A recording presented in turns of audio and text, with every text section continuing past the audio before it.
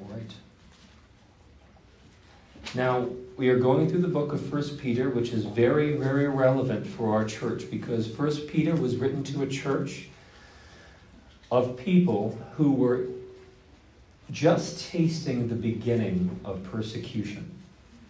And they were not enduring physical persecution quite yet. They were enduring hostility from the surrounding culture. That's us today. That is Christians today. Not quite physical persecution, but increasing hostility by the surrounding culture today. Now we're in a section, particularly in 1 Peter, where Peter's instructing his readers in the 5 churches he's writing to about the call in their lives. As Christians, they are called, because they're saved, to be holy as their Heavenly Father is holy. If they are children, if they are sons and daughters, they're called to reflect the character of their Father. That's the logic of holiness. Then he talked about not only is God your Father, but this is your brethren, and these are your sisters as well. So because God is your Father, and because this is your family, practice earnestly loving one another as if they were truly brothers and sisters. And we talked about that last week. Earnest love for the brotherhood. Love the brotherhood. I was just talking to Gary the other day, I think we were talking about that the weight of love in the New Testament goes first to the brethren and then to the world. Paul says, I think in Galatians, he says, show love to all men, especially those of the household of faith. So look around among us. This is where this center of our love should be. The center of our affection, the center of our self-sacrifice that God calls us to is in this room right now as a local church. Now, what Peter is going to teach us today is the ultimate grounds for holiness and love. There's something that goes beyond holiness because God is our Father, and holiness because Gary is my brother, or love because Gary is my brother. There's even a higher theological grounding for holiness and love. What is that? I think if we look at 1 Peter today, we're going to see the ultimate grounds for the Christian life. 1 Peter 2, verses 4 through 10. Read with me. As you come to him, a living stone, rejected by men, but in the sight of God, chosen and precious. You yourselves, like living stones, are being built up as a spiritual house to be a holy priesthood, to offer spiritual sacrifices acceptable to God through Jesus Christ. For it stands in Scripture, behold, I am laying in Zion a stone, a cornerstone, chosen and precious. And whoever believes in him will not be put to shame. So the honor is for you who believe. But for those who do not believe, the stone that the builders rejected has become the cornerstone, and a stone of stumbling and a rock of offense. They stumble because they disobey the word, as they were destined to do. But you are a chosen race, a royal priesthood, a holy nation, a people for his own possession, that you may proclaim the excellencies of him who called you out of darkness into this marvelous light. Once you were not a people, but now you are God's people. Once you had not received mercy, but now you had received mercy. Heavenly Father, I ask that you would add your blessing to the preaching of your word today. We ask this in the name of your Son. Amen. In this passage, Peter describes the church as stones, which are part of a superstructure of God's building project. And he calls us priests as well. So we're stones and priests. And what Peter is doing is he is teaching the congregations and us about the nature and the purpose of the church. The ultimate nature and the ultimate purpose of the church. Now, I think if we look at Peter's words very closely today, it's going to show you, convince you, or remind you that the church is saved and built on Christ in order to make God's name great in the world. That's the ultimate grounds, I think, we'll see for our salvation. It is to, we say, glorify God. That's what I mean by God. Make God's name great. Do you know what kavod in the Hebrew glory is? It means weightiness. It means heaviness to God's name. There is a heaviness, not in a sense that drags us down, but we add weight to his name. He is not a light thing in our eyes. Glory means weightiness. So, I want to cover this under a few headings. Number one, the foundation of the church. Then the structure of the church. Then those who are not part of the foundation.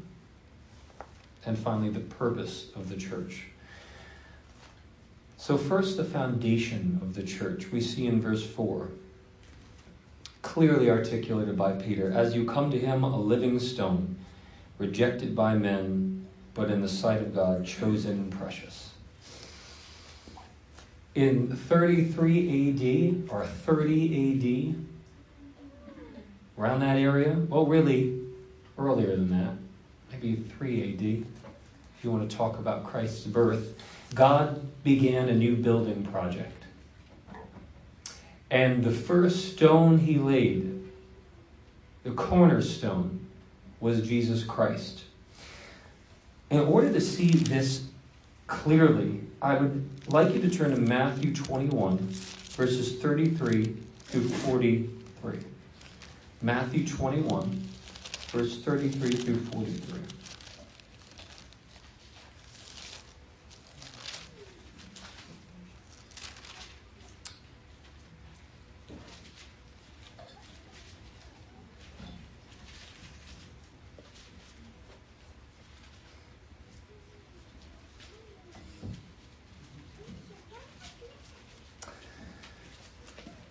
What this is going to show is that Jesus is the cornerstone of God's new building project.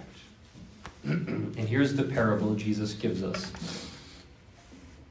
Starting at verse 33. Jesus says, "Hear another parable. There was a master of a house who planted a vineyard and put a fence around it and dug a winepress in it and built a tower and leased it to tenants and went into another country. When the season for fruit drew near, he sent his servants to the tenants to get the fruit.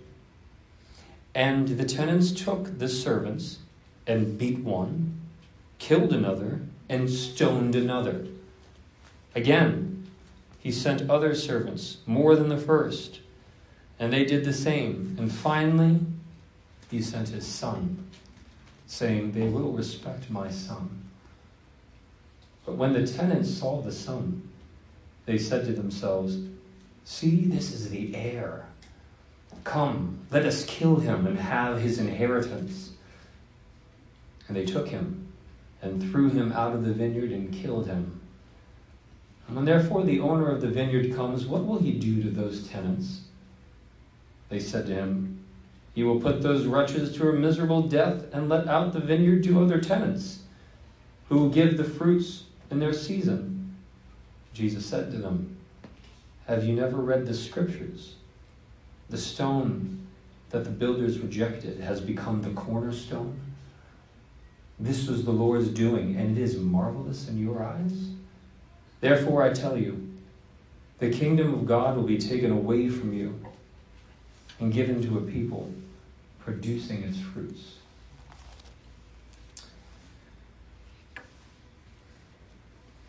The servants that Jesus talks about who were stoned and killed are prophets that God sent to Israel and who Israel consistently rejected.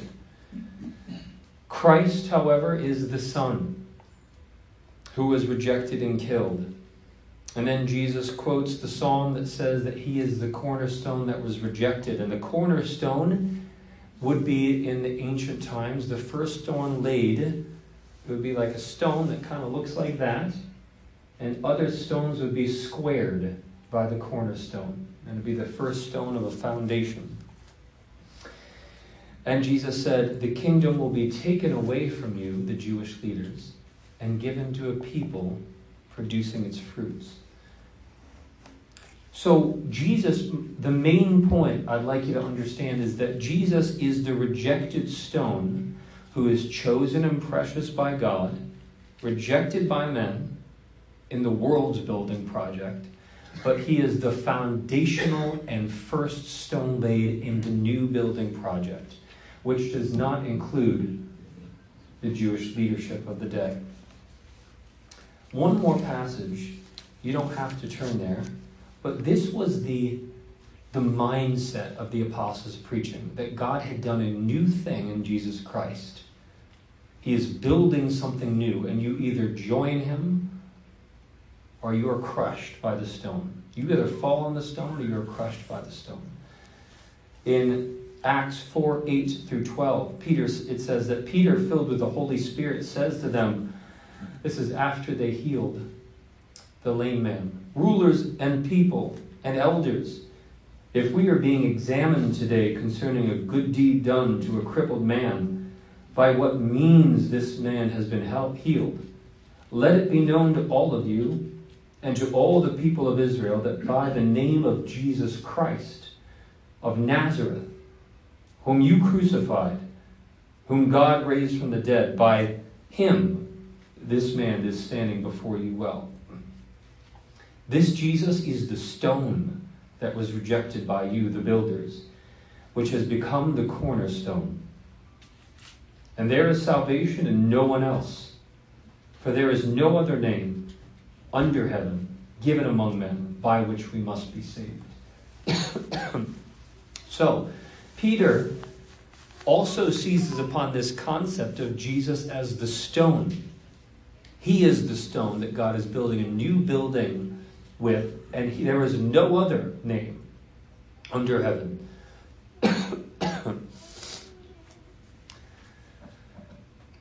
So, Jesus is the foundation of God's new building. That's verse 4, and it helps us understand the logic of verse 5. Let's go to verse 5. So, in the sight of God, Jesus is chosen and precious, but you yourselves,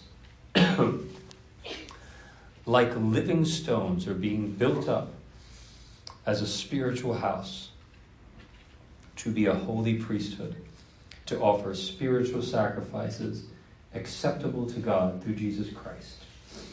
In verse 5, Peter calls us two things. He calls the church he gives two images. Number 1, stones, and number 2, priests. Pray for my throat, that I can finish this sermon. So, the church is stones and priests. Stones, living stones, because Christ's resurrection is also our resurrection, because we're united to him, right? And we all know about union with Christ in this church, amen? That it's more than justification, as beautiful as justification is. But you are justified and given life in virtue of being connected to God's life. That's the big superstructure and logic of salvation. That you're united to Christ in a metaphysical way. Like a branch is united to a tree, you're united to Christ, so that the vitality in life of Christ flows through you. So we're living stones, and we represent, as living stones, us Christians are being built into a spiritual house, Peter says. In the Old Testament, the temple was called the house of the Lord. Remember, the house of the Lord. David wanted to build a house for the Lord. In Ecclesiastes 5:1, we're told and warned, guard your steps when you go to the house of God. That was the temple. So the house of the Lord is very weighty. Why? Because God's presence is there. That's where God's presence is focused and centered, in the house of the Lord, and active. But now, in this new covenant, New Testament era, God is building a spiritual house.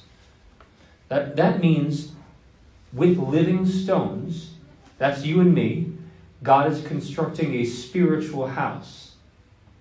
So we comprise the house of God, meaning that when 2 or 3 of us are gathered together, that Christ's presence is in our midst in a powerful and unique way. That is why, as we think about coming to the Lord's Supper today, we are warned to examine ourselves and discern the body when we come. Just like you should guard your steps before you go to the house of the Lord in the Old Testament, so you should examine yourself and discern the body when you approach the Lord's table, because Christ's presence is in our midst in virtue of the fact that we are gathered together and being built into a dwelling place for God by the Spirit. Paul says this exact thing in Ephesians 2:20-22. He says the church is built on the foundation of the apostles and the prophets, Christ Jesus himself being the cornerstone, in whom the whole structure being joined together grows into a holy temple in the Lord. In him, get this, you also are being built together into a dwelling place for God by the Spirit. There's that building imagery again. Us together, we are being built together as a dwelling place for God by the Spirit. Amen. So God still has a temple. And the temple now is the church, vivified by Christ's Spirit, with Christ's presence in her midst. Peter also calls us priests. And I think the word priest shows us what we are built for. So we're not just built to be a structure for God's presence to dwell in a powerful way, but we're priests. Peter says that we are a holy priesthood to offer spiritual sacrifices acceptable to God through Jesus Christ. In the Old Testament, the priests had access to God, and the purpose of their priesthood was to offer sacrifices. That's why they were priests, and that's what they would do. In the New Covenant era, everyone with the Spirit of God who calls on the name of the Lord, who has faith in Christ, is a priest and has direct access to God and is called to offer spiritual sacrifices. Every Christian is a priest. In the Reformation era, the Reformers talked about the priesthood of all believers. This is what separates us from Catholics. The problem with Catholicism is a serious one. And what they do and what they teach is that there must be prayer given to certain saints, And the priests are seen as mediators between us and God. But what Peter is teaching us here is that the church and the individual members of the church are made a priesthood because we have direct direct access to God by the Spirit.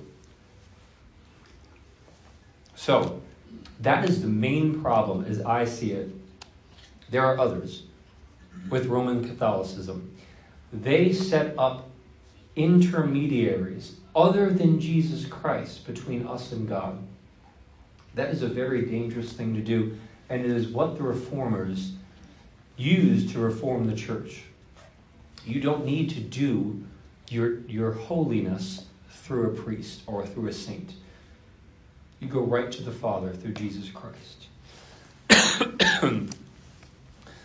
Now, the point of the priesthood, Peter says, is to offer spiritual sacrifices, holy and acceptable to God. A spiritual sacrifice would be a sacrifice of the self.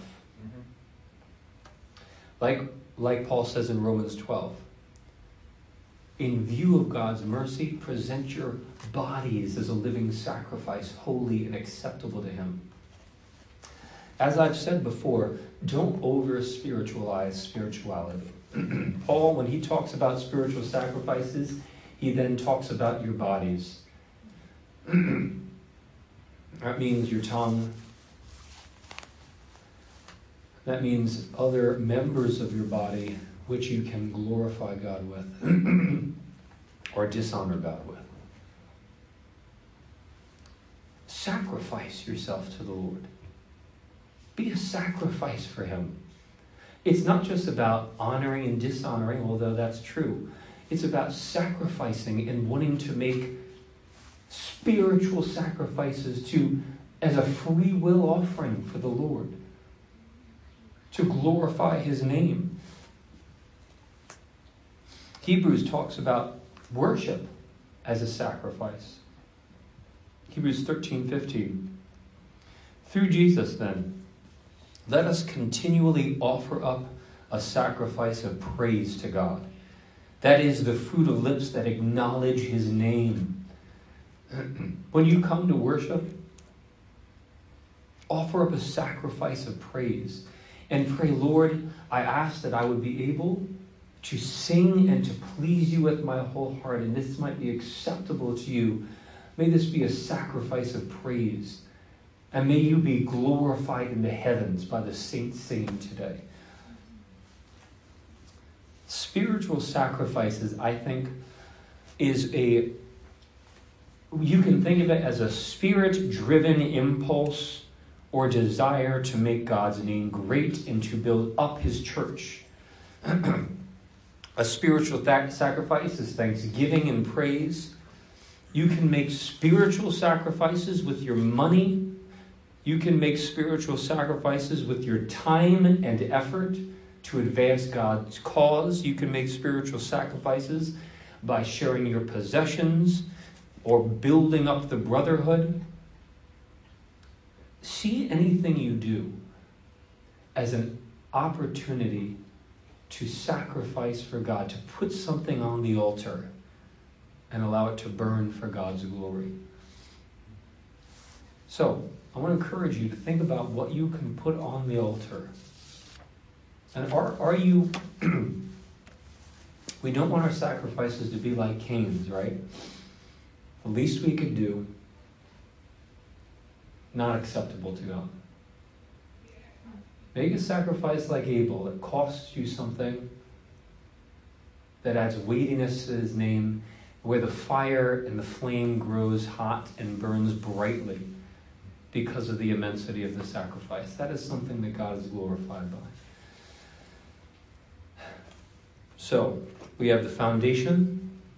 The structure of the foundation is the church. What about those who are not part of the foundation?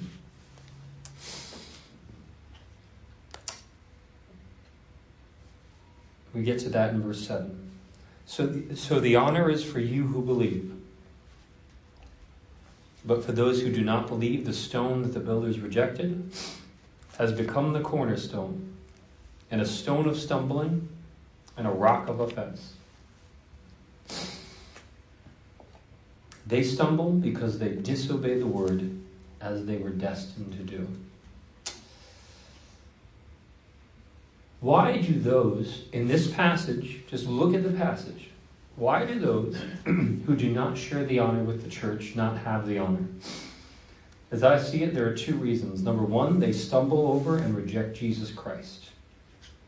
Right? The honor is for you who believe, but for those who don't, the stone the builders rejected has become the cornerstone. Christ is a stone of stumbling and a rock of offense. So, to some, Jesus will be the cornerstone. To others, he will be a stone of stumbling and a rock of offense. And when you talk about the gospel, you must make Jesus the stumbling stone. I know I've said this many times before too. Don't just linger on God talk. Everyone's going to agree with you about God or some higher power. The question is, has God revealed himself? Is there a way to him? And how do we know how to live before him? And Jesus Christ is the answer to all three. God is revealed in Jesus Christ. We are reconciled to him through Jesus Christ. And he is the ruler. I found it those are the three R's. Jesus is the revealer, reconciler, and ruler. I found it very helpful when talking with unbelievers or pan-believers to talk about Jesus in those terms. How do we know God? How can we be right with him? How should we then live? Revealer, reconciler, ruler. Because Christ is the stumbling stone. C.S. Lewis said, Jesus is either a liar, a lunatic, or the Lord. He didn't give us another option. And that is the stone. So you either build your life on that truth, or you stumble over that truth. So, that's the first reason. And that's the this earthly reason why people do not have the honor, because they stumble over Jesus Christ. The second reason I see in this passage that the people stumble and they do not have the honor is in the last part of verse 8. They stumble because they disobey the word as they were destined to do.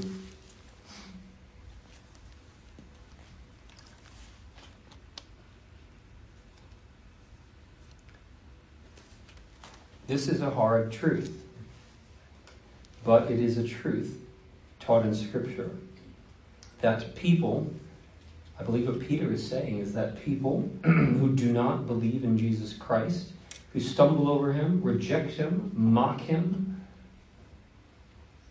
insult him and his bride, and who never come to him, ultimately do so because they were destined to do so.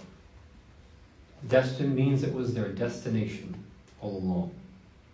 The word destined in the Greek just means to set in place. It means to appoint. And I think this does teach election and reprobation. We see that in Jude 4. For certain people have crept in unnoticed, Jude says, who long ago were designated for this condemnation. There's reprobation since the foundations of the earth. Acts 13:48 clearly teaches election in my view. It says, as many as were appointed to eternal life believed. I think the logical structure of Romans 9 also teaches election since the foundations of the world. This is a hard thing, and in this church we allow different views on this. But if you want to know what your pastor thinks, I think the Bible clearly teaches election and reprobation. Clearly. The problem as I see it in a lot of theological discussions, especially don't linger on YouTube channels of people who just wanted to start a channel. They really don't know what they're talking about. A lot of these people are looking for something certain. And they kind of shy away from election, and so they try to fit election in some kind of a corporate frame, corporate election, or they try to fit these passages into other ways of understanding because they don't like it, or they're trying to rationalize it. And I have found that many people will trade truth for certainty when doing theology. Maybe I've been guilty of that at times too. But as Bible believers, let us not trade truth for certainty. Yes, we want a coherent theological system. We want all the pieces to fit. But when you look at passages like this, ask yourself, what is the truth? What is the truth being taught here? So don't trade truth for certainty. Perhaps you might have an incomplete theological system, and give that to the Lord. Why? Because the secret things belong to the Lord. Our job is to just believe the word that he's given us. Now, when I say election and reprobation, for those who maybe not exactly sure what I'm talking about, I am saying that since the foundation of the world, before time began, God elected certain persons to be saved and did not elect others, or consigned or appointed others to be damned. That is a hard thing. I don't rejoice in others being damned. I'm not one of these guys that just love that. But it is a truth I see in the Bible. The theological question is not whether election is being taught in the Bible. I think it is. The theological question is the nature, the how of election. Does election mean that God stamps hell or heaven on somebody and then sends them down to earth? I think a lot of our Calvinist brethren conceive of election that way. But I see other passages that add complexity to the matter, such as what Peter says in 2 Peter, God wants all people to be saved and come to the knowledge of the truth. Now the question is not which verse is true, right? The way to do theology is how to get these truths together, to bind them into a synthesis. That's how you do theology. And I think the answer lies in God's omniscience. That is to say, before God created Bob, he knew whether Bob was going to freely reject him or freely accept him. So if I placed Bob in this world, if I created a Bob and placed him in this world, will he reject me or will he accept me? He knew exactly what Bob was going to do. Therefore, I think it follows logically that by creating Bob and placing him in this world, God has in effect elected Bob's destiny. And I think that is the way I've come to understand the nature of election. So not whether election is true, it's how does election work. Ultimately, that's where I lean. I do not pretend to know the mind of God. And maybe you could help me figure it out. I'm open to that. But I want to encourage you as a Bible reader, and in this church, I want to encourage honesty with the Scripture, and then doing theology in a way that tries to bring the truths together. I think Peter clearly teaches here that the reason people stumble is because they were destined to do. They were set in place or appointed. You want to talk about that more? I'd love to talk about that more with you after service.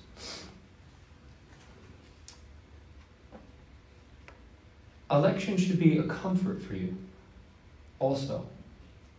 The Bible often holds out election as a comfort.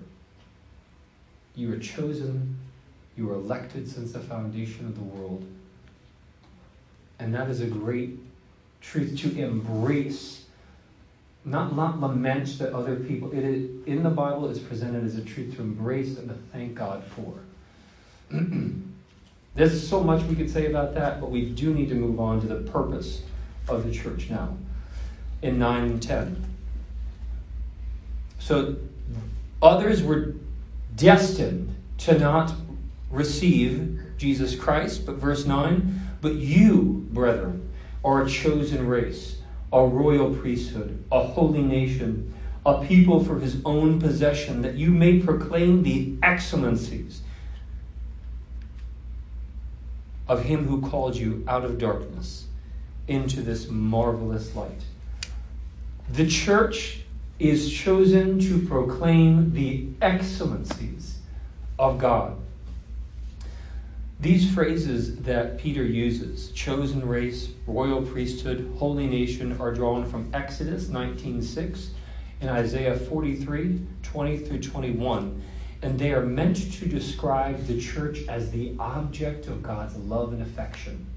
These are covenantal terms that were used of Israel and now are transferred to Gentile Christians in Asia Minor, and by extension, us sitting in Showtime cinemas who have faith in Christ. Chosen nation. Israel was the chosen nation. Now the church is. Priesthood. Like I said, only priests could access God. Now we all can. And we are holy and set apart. So these are covenantal expressions of God's affection for you.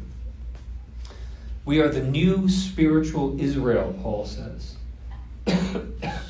And all of those benefits, because of Jesus Christ, all of the blessings of God find their yes in Jesus Christ.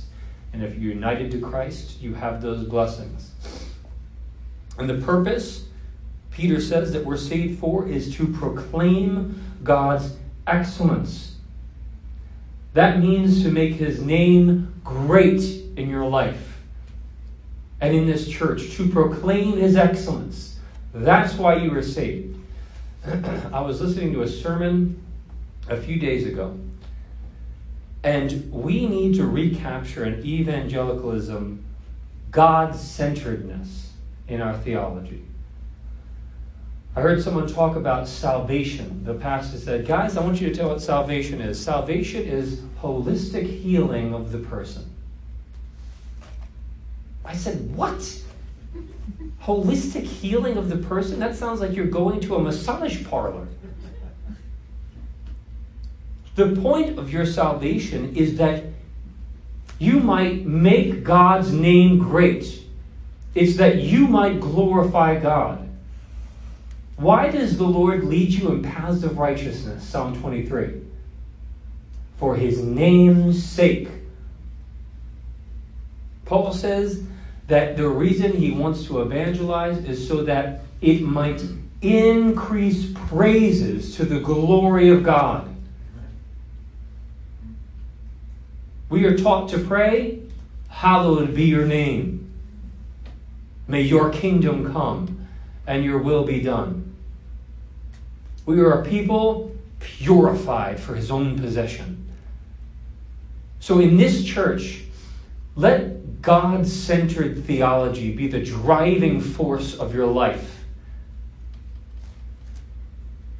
Yes, there is healing. And yes, that's important. But when we are talking about ultimate things, it is that God's name be lifted up and glorified in our life. So, how can God be glorified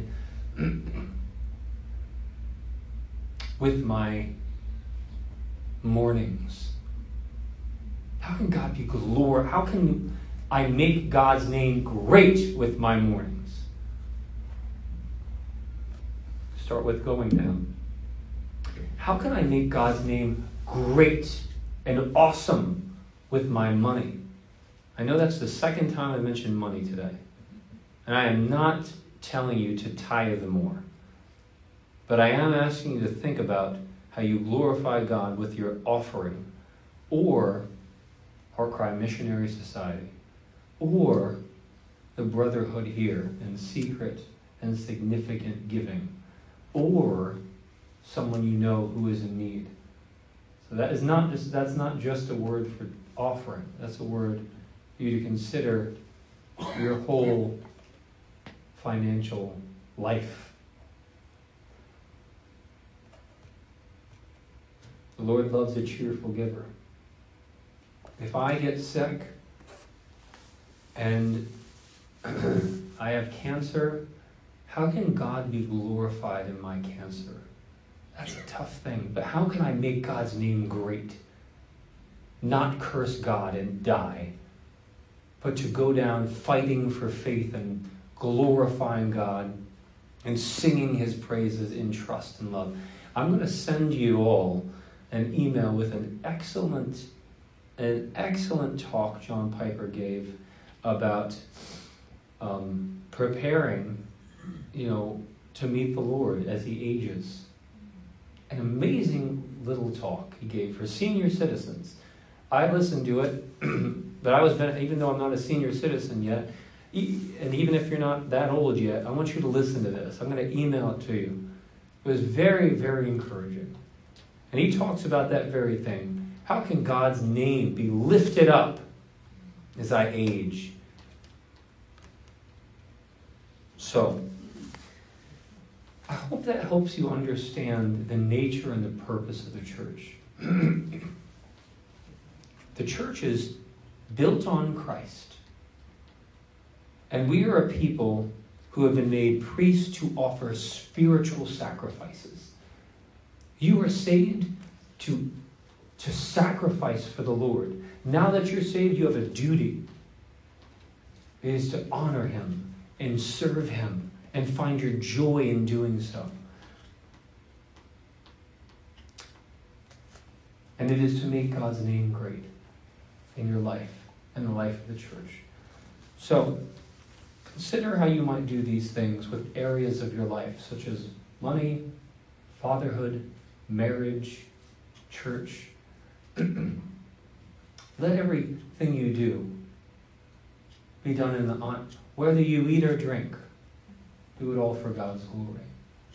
Let this be an all-encompassing reality in your life, I pray.